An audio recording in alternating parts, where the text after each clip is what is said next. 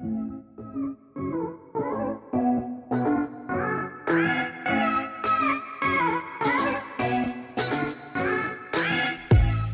everyone, welcome back to another episode of Don't Be So Dramatic. My name is Rachel and this is the podcast where I talk to different people in the entertainment industry to discover what their job involves and how they got there.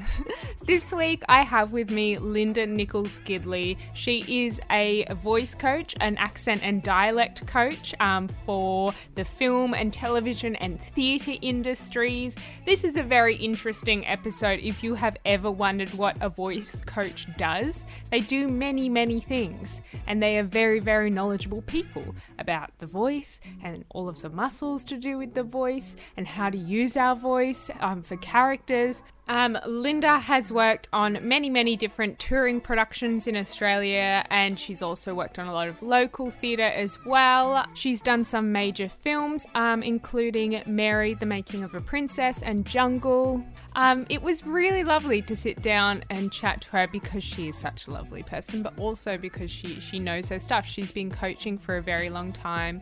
She's coached at NIDA, Actors Centre, Wollongong, where I went to uni and studied performance. How exciting. I hope you enjoyed the episode. I certainly did. Side note, what is going on at the Hub at the moment? So the Hub Studio, if you don't know by now, it has many different classes for actors and people in our industry to come and study with some of the industry's best. Funnily enough, Linda is one of the coaches who coaches at the Hub Studio, which we do talk about in the podcast. She is currently holding a voice class at the Hub, but she will be holding an American accent masterclass in September and October, which I would highly recommend to sign up to because being on top of your American accent, if you're wanting to do international work, is important, and Linda is very good. What else is happening? Angus McLaren, who is an actor who has been in such things as Packed to the Rafters, Home and Away. He currently has a film coming out called The Naked Wanderer, which is going to be awesome and is an Australian feature film. He is holding an film audition masterclass in September and October. So he would be amazing to learn from because clearly he knows how to ace a film audition. Kriv Stenders is also doing a masterclass in October. Kriv is actually the director of the new film out called Danger Close. He also did all of the Red Dog films, as well as Boxing Day, Kill Me 3 Times. He's a great director to work with. So he's doing a one-day workshop in October. I'm sure that's going to get booked out. So if you want to do it, you should jump on real quick. Okay. I've said all that I've had to say, so now we can listen to the episode. So without further ado, let's jump in. Hi Linda, how are you going? I'm really good. How are you? I'm good, thank you. Thank you so much for coming in and being on the podcast. So you are a voice coach. You teach at the Hub Studios currently, and oh my goodness. So I'm not going to lie, when I was looking up everything that you've done, my goodness, you've done so much stuff and so much amazing stuff as well. So I'm very interested to kind of learn where it all kind of started for you with voice. And I know that you also teach accents as well and that sort of thing. So where did it start out for you in the industry? Well, I think like a lot of people, I trained as an actor first. Okay. And in those down times, you just go, what else can I do? What am I good at? Yeah. And I always had felt okay doing voice, and it seemed like a natural progression to go in to study voice. And yeah, I think it just kind of started there. I never thought it was going to be the thing that I ended up doing. Oh, really? Yeah. Okay. So how did you kind of get out of high school and think I'm going to study to be an actor and then do that and kind of then move more into the kind of voice area and get really into sort of that? Or Yeah, look, I went straight out of high school to drama training at CSU in Wagga, and I graduated and I did trying to be jobbing actor thing in Sydney in the early 90s. In the early 90s. Yeah. And it was a struggle. I mean, I think everyone understands how much of a struggle it is, and it felt like a real knocking up against a brick wall type thing.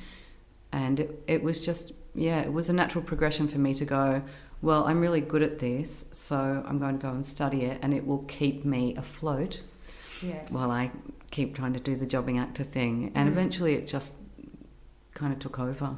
Okay. So where did you go to study specifically voice? I went to NIDA and I did a year-long course there. There's a course there now, but it's very different to what I did back then. Mm-hmm. We did a postgraduate diploma. The new course is a master's. So, it was a year of just focusing in on my voice and trying to work with young actors at NIDA. Yeah, for sure. You'd have to really be really loving voice in order to just focusing, because voice is a very it's one of the building blocks, in a performance kind of toolbox, I guess. But to just kind of focus in on that, not only would you get very, very good at it, but you'd really have to love it as well, because day in and day out, you're just hearing about the intricacies of your voice and how to use it and how to train it and the different accents. Right. There's just so much. So I guess you really did find this is my thing kind of thing. I had people say to me very early in my career, I can't believe you want to be a voice teacher because I can't think of anything worse. No. I know, right? And I was like, okay, that doesn't sound right.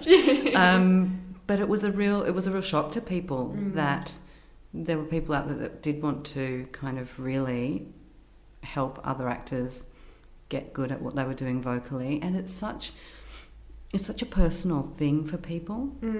So there's so much more that goes into it than just the science and the the OCD-ness of understanding what happens to phonetics and how you can apply them to accents and all the things that go along with that. There's a whole other level of pastoral care and sort of emotional support that comes with being a voice teacher that you don't even think about. And I think probably that's what they were alluding to when they were saying to me, why would you want to do that? Be a movement teacher, those guys have it easy, Just do yoga. Yeah, just teach yoga. Yeah. That's right. Well, I mean, it is, it's not an easy thing to do. Definitely, I've done voice training in the past, and I know, I think, unfortunately, my automatic reaction with anything as being human is kind of when you really focus in on doing something so intricate, you go, I don't want to. Do I have to kind of thing. It's so silly, and you're just really shooting yourself in the foot by doing that. But I think that the voice is so important for everyone. Everyone talks. Well, most people talk. Mm-hmm. So yeah, it's just it's crazy that we kind of go, as an actor, do I really have to train my voice? I talk all the time.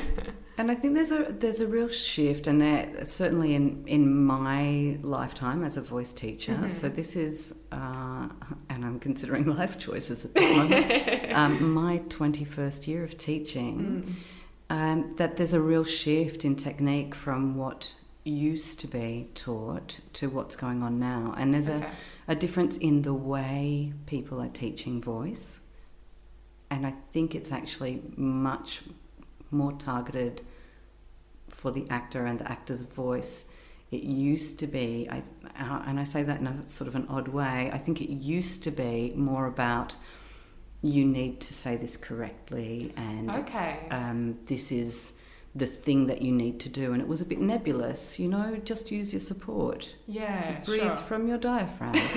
The diaphragm. do this and everything will be okay. If you build it, they will come. And it's actually less about that now and more about, hey, these are the muscles that you use. If you use them properly, then you will have a voice that's supported and you won't lose your voice, and you'll have clarity and you'll have all those things that you want. Yeah, definitely. And you work a lot with theatre companies as well, which I guess is specifically important with the voice because you are, even though sometimes they're mic'd up, you are projecting to a really big audience. And so if you're not properly using your voice, you'll lose your voice. Right.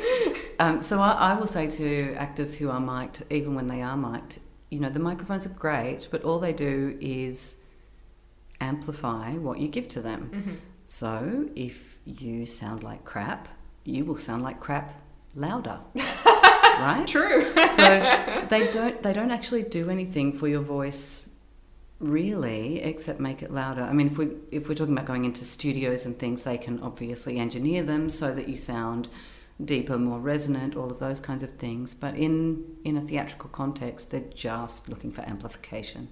Yeah, definitely.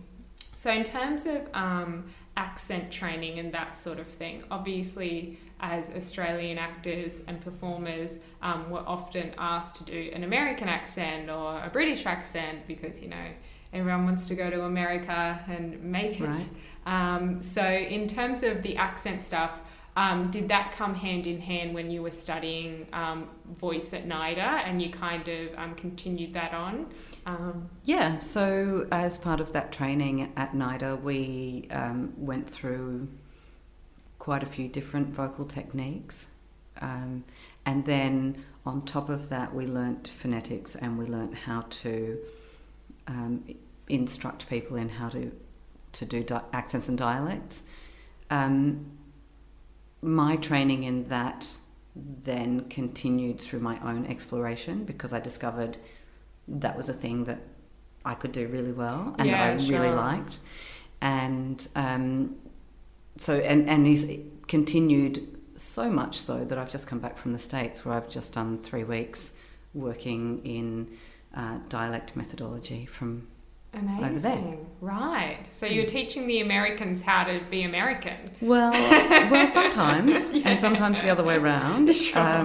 But they have a technique called Knight Thompson speech work, which I now am certified in, and it comes back to again muscular usage, but very specifically looks at oral posture and intonation of prosody and things like that. So things that actors can really get a handle on, so that they don't necessarily have to use phonetics.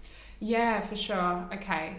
And so with the accent stuff, I guess you're going to be the first one to pick up if a word is wrong or that sort of thing. And when you're listening to stuff, it's kind of like, I guess, to not do it correctly, it's a big telltale sign that you're not that nationality, I guess. Yeah, it's an occupational hazard.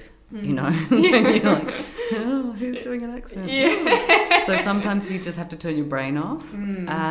But often what we're listening for is not whether a word is right or wrong, but whether it fits into the world of the play. So in a lot of places, we become dialect designers. So we're looking at how the world of the play fits together and how all of the voices fit in together. Mm-hmm. That's very interesting. So in terms of that, it's almost like taking, I guess you would take all of the characters in, say, a play or something and look at the way in which they speak and kind of go, okay, how is this going to kind of interweave as almost like a choreography of the voice so that it kind of fits together and the way that they're saying things. Even the, I guess, not even in accents, like in kind of, what's the word I'm thinking of? Inflections. Right. That they're kind of you're looking at the inflections as well. Obviously, sometimes that changes night to night when you're doing 400 performances of a play or something like that. Right. But I think, is that kind of generally what you do look at in terms of all the characters together? Yeah, and I will talk to them about, creating a familial language so that if you have 3 or 4 members of one family coming together, they might have a shared sound or two in the play. whereas the other characters might not if they're all from different places or different families. So there are things where we know when we're together with our families that we all say the same way, or we have a similar inflection on something maybe. Those kinds of things we can bring back into the world of the play and say, okay, well, let's create that for this family in this time for this play. Geez, it's like just even that is so much work, you know, that goes into making a performance great. You know, it's not just, it does not come down to just being a good actor. No, well, and I can't claim that, you know, it's all my work. I'm certainly there. Just mostly. You know, I'm certainly there on the outside saying to someone, oh, you know, maybe we can try this, or, you know, how you did that, that was really great. Let's move that up a notch.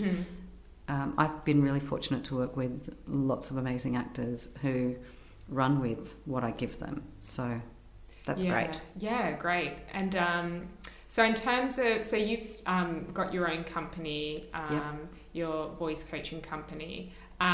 When did that start up? And what was kind of, when you got out of training to be a voice teacher, what were kind of the steps that you then took in order to start kind of going, okay, well, I can work on film and I can help out in this area and I can work in theatre and do this, that sort of thing?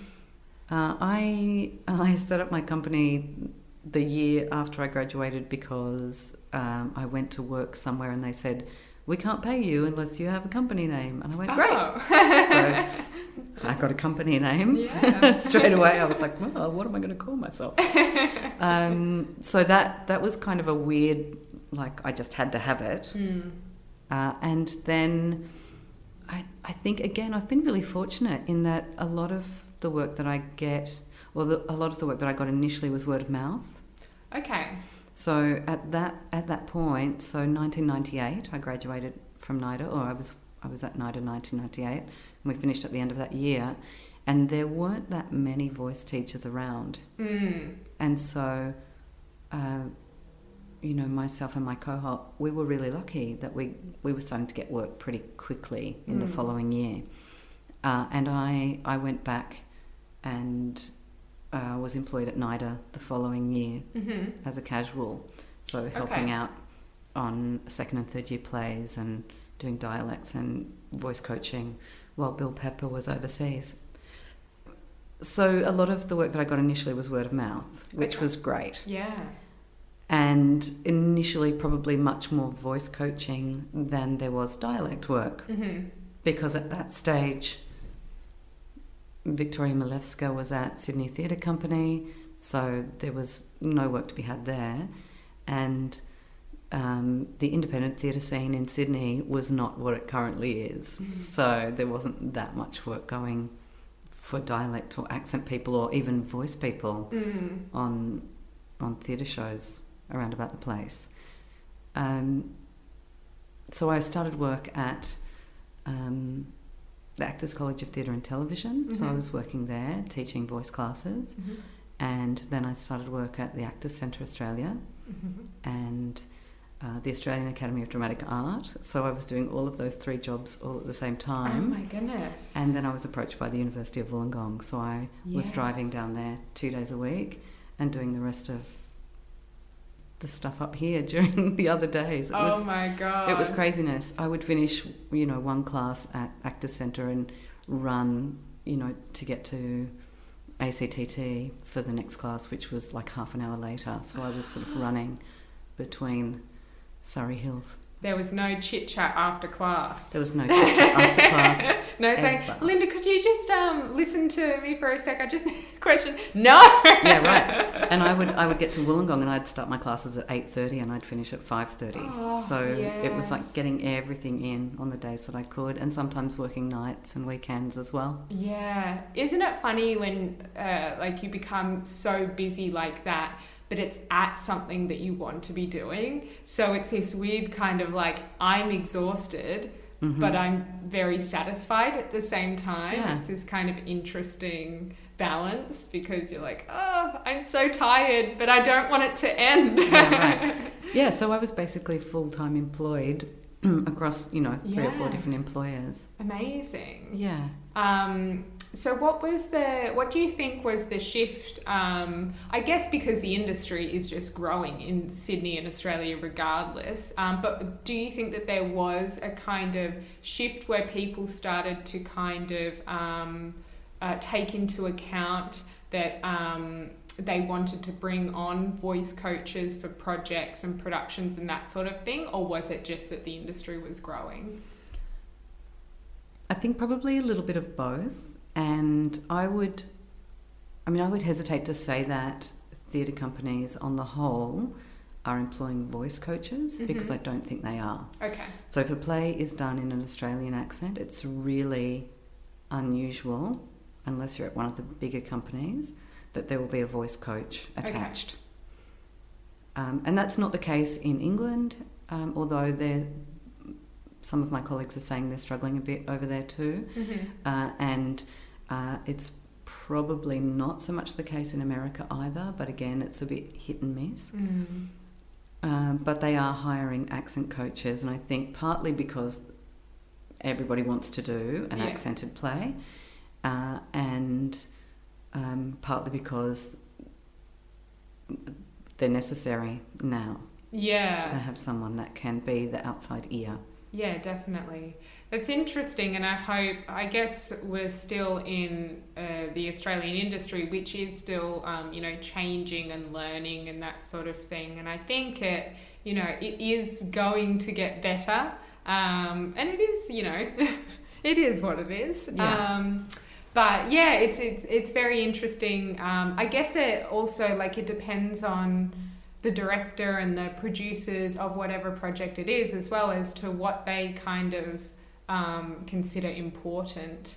And I guess unfortunately, some people might not even know that voice is a thing that, that's something that your actors are going to actually be using for the entire time in the project, and you might want to get someone there to help them out with it. So. Well, the assumption is that, if you've got actors who've been to any kind of bachelor program, they've had voice coaching, so therefore they do good voice work.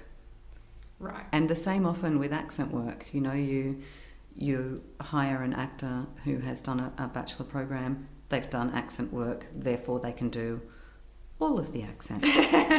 Which Wrong. It's not always the case, and that's not their fault either. Yeah. I think what's really important in this industry, and what I've certainly found, is that when people see the value and you create a good relationship between directors and producers and voice people, then the product can be, and by the product I mean the production can actually be quite extraordinary when those factors all work together. Yeah, definitely. And I guess coming from an actor background as well, it would probably very much help you in terms of piecing the voice together against what emotions you think are going to be kind of employed by the actor in that line or in that scene kind of thing. And so then you can also, I'm sure that the actor thinks about it and goes, but I guess you can think about that deeper and kind of understand. It's like when you have a director who, did acting training as well, they bring out a very different product in actors as to someone who hasn't trained as an actor. And that's not necessarily saying that directors have to train as actors in order to understand our minds. But I think that it kind of does help, to understand why that actor is going down that path, I think it's also really important to allow the actors space to find that themselves. Yeah. Because my job really is as a guide for the actor. Try this exercise, let's see if that works. Can you feel the difference? I'm kind of guiding them through finding their own process rather than trying to, thrust a technique upon them. Yeah, sure. And I think that's really important for actors to feel agency within that process. And I certainly would have liked that. and actually probably really received that in my training. Yeah, or otherwise you could just really employ anyone and tell them exactly what to do, Right. and they could probably do it. That doesn't Right. work though, right? No, know? it doesn't. Actors are a funny bunch. They don't like being told what to do. Yeah, You know? strange. It's as if they want to be the centre of attention all by themselves. Who would have thought? Yeah, that's right. So in terms of your acting teaching here at the Hub and also through your company as well, how did you go about kind of coming up with the points to teach people? Basically, was it similar? I guess it wasn't similar to what you were learning at NIDA, because you're also learning how to, be a teacher and a coach and that sort of thing. But yeah, how did you kind of come up with the curriculum and looking at, okay, what do I actually want to kind of teach, and what's the integrity behind it? I think the long story would be that I taught what I was taught until I realised that there had to be something new, Mm-hmm. and that there had to be a new idea, or that things were changing, and I thought that what I was teaching needed to change with it. Mm-hmm. So I'm a great believer in books. I love books, and so I read a lot, and I have a lot of books on my shelf that maybe I haven't quite read all of, but You've got time. that I've dipped into to find new things.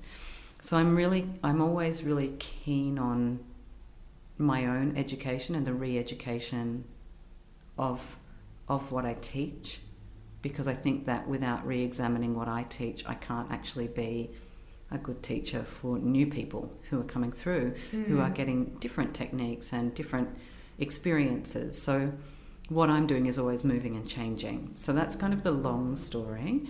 In the shorthand, what that meant was just really looking at how I started to teach the information, and I started to veer further away from what I felt was more of a corrective type technique, and lent into the idea that if we have the right musculature, which we all do, and if we have the right awareness of that musculature, which we all can, then everybody can use their voice in an optimum way. Sure. And that works into dialect training as well. So if you have the awareness of, what your muscles are doing, then you can change the shape of your mouth, which means that you can actually start to make different sounds, which means you can do that in an embodied way. You don't need to think about putting voice work or dialect work on as a mask. Sure, yeah, that's very interesting.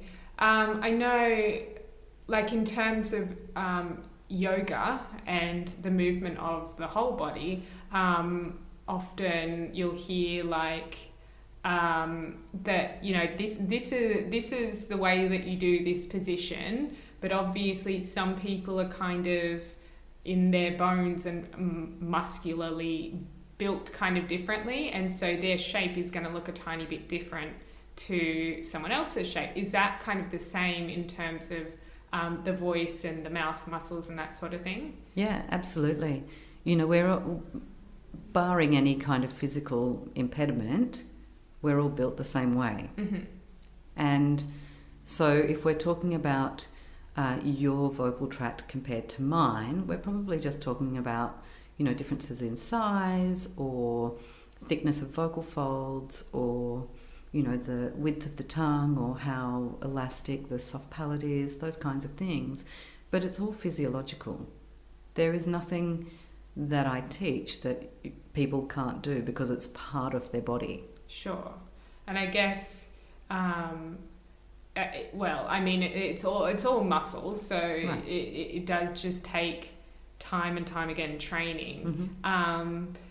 Do you find sometimes that the blocks that are stopping people from progressing in their voice training comes down to an emotional thing, or some sort of emotional attachment to something that is just they were completely not aware of or were aware of. Yeah, there's a great quote that I use, and I read it like very, very early on in my career, which was, people think you are what you eat, but you are how you sound.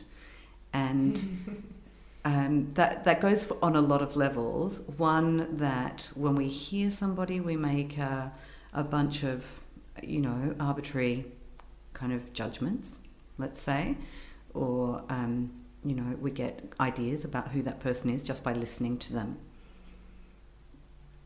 Also, as part of that, we present to people what we want them to hear. Oh, yes. and so if I'm talking to someone and they're having a real difficulty shifting their voice to go to a different accent, sometimes that can be because their identity is caught up in the way that they sound, and they don't want to sound a different way because it makes them feel uneasy, or it makes them feel vulnerable, or it makes them feel like they're being false, which is not what they want to do when they're acting. So there's that kind of emotional and psychological barrier that often comes up. Yeah. Well, no wonder voice teaching is hard, because you're almost become a therapist as well. Yeah, I try not to. Yeah. You deal with that at home and then come back and we'll work on this. Great. Thanks for the tears. Now off you go. I've got to get to my other class. Right.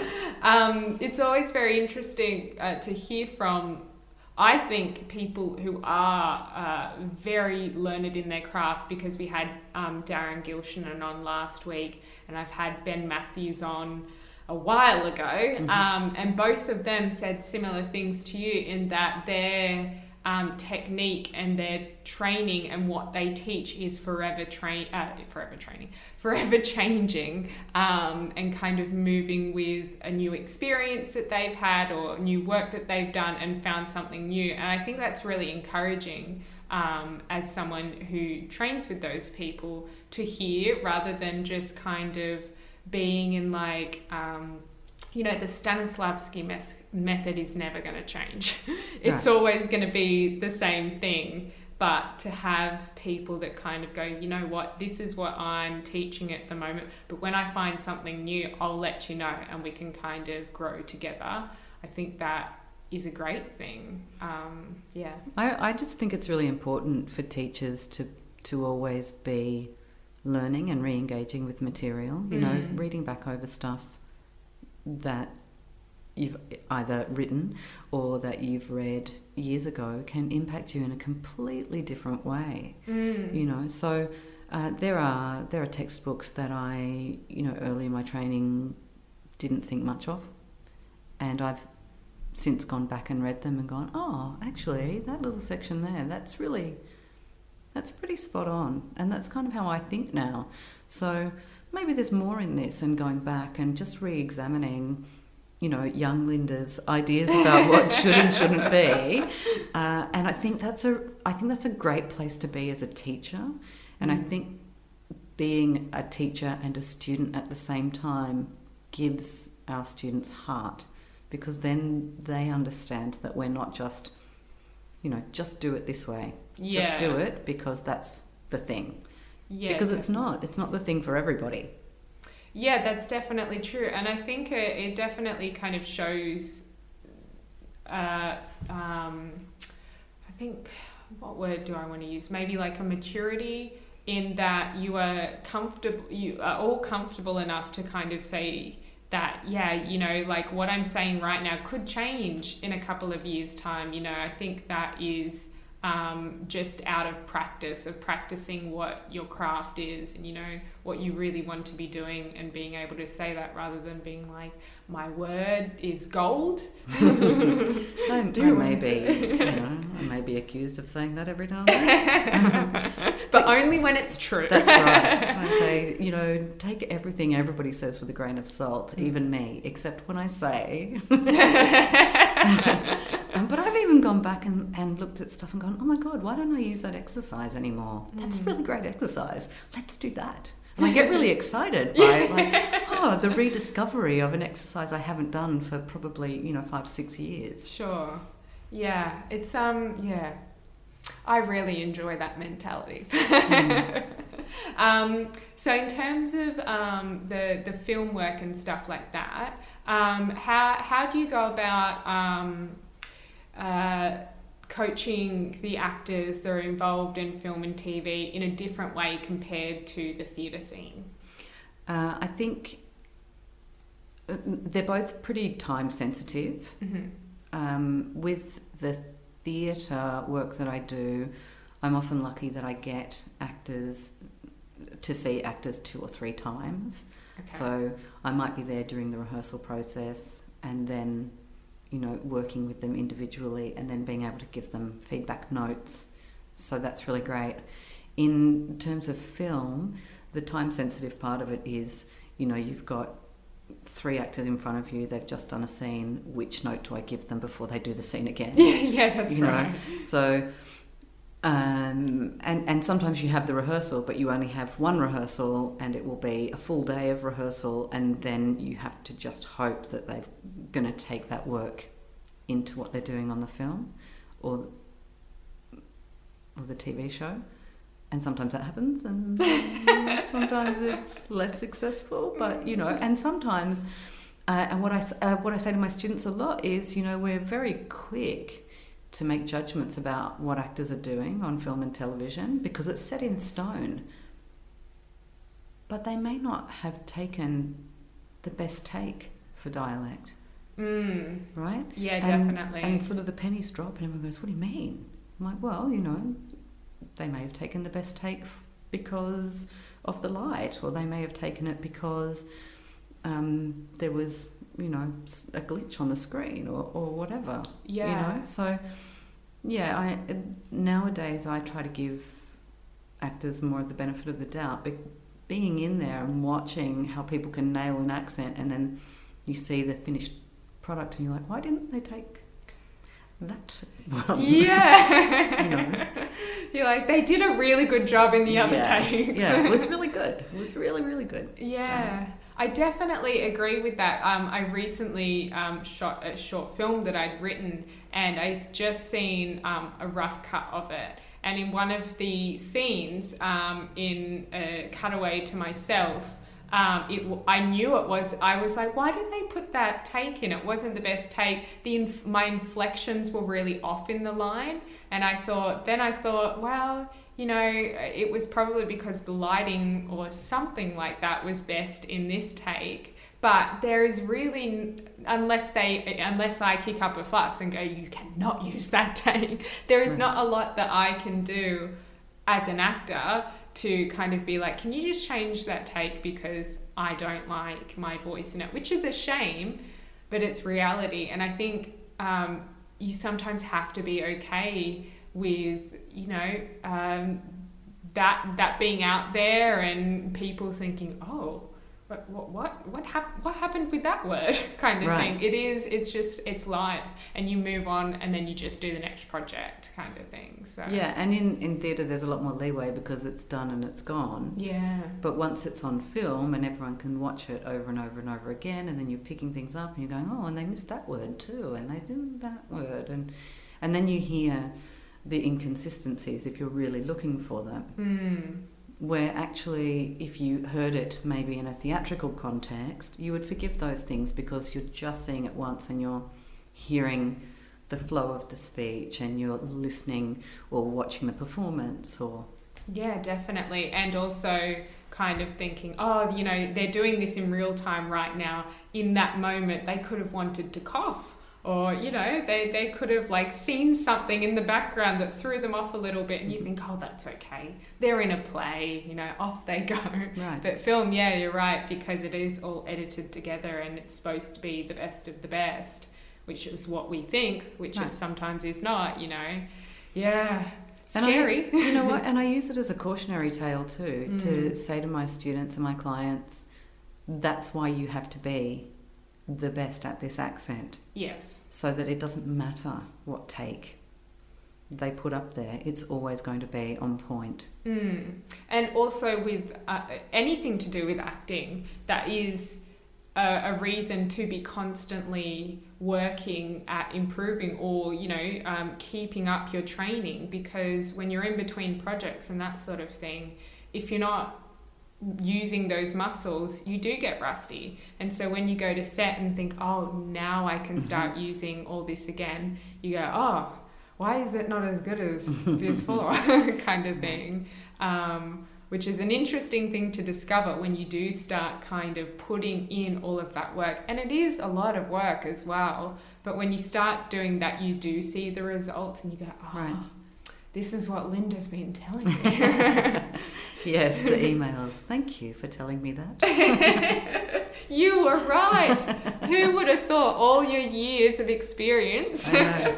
Yeah, I have had those emails. Really? Oh, yeah, they're very funny. I love them. I love them to death. Yeah. Where I go, yes, that's what it is. Yes, thank you. Yeah, just another one to the folder. Mm-hmm. So in terms of what you're looking at in the future, are you looking at continuing to do voice coaching? What is it that you are kind of moving forward into? Well, this year I have already worked on 13 shows. Oh my God. And I've just signed on to do 2 more. And I've done 3 short films. Mm-hmm.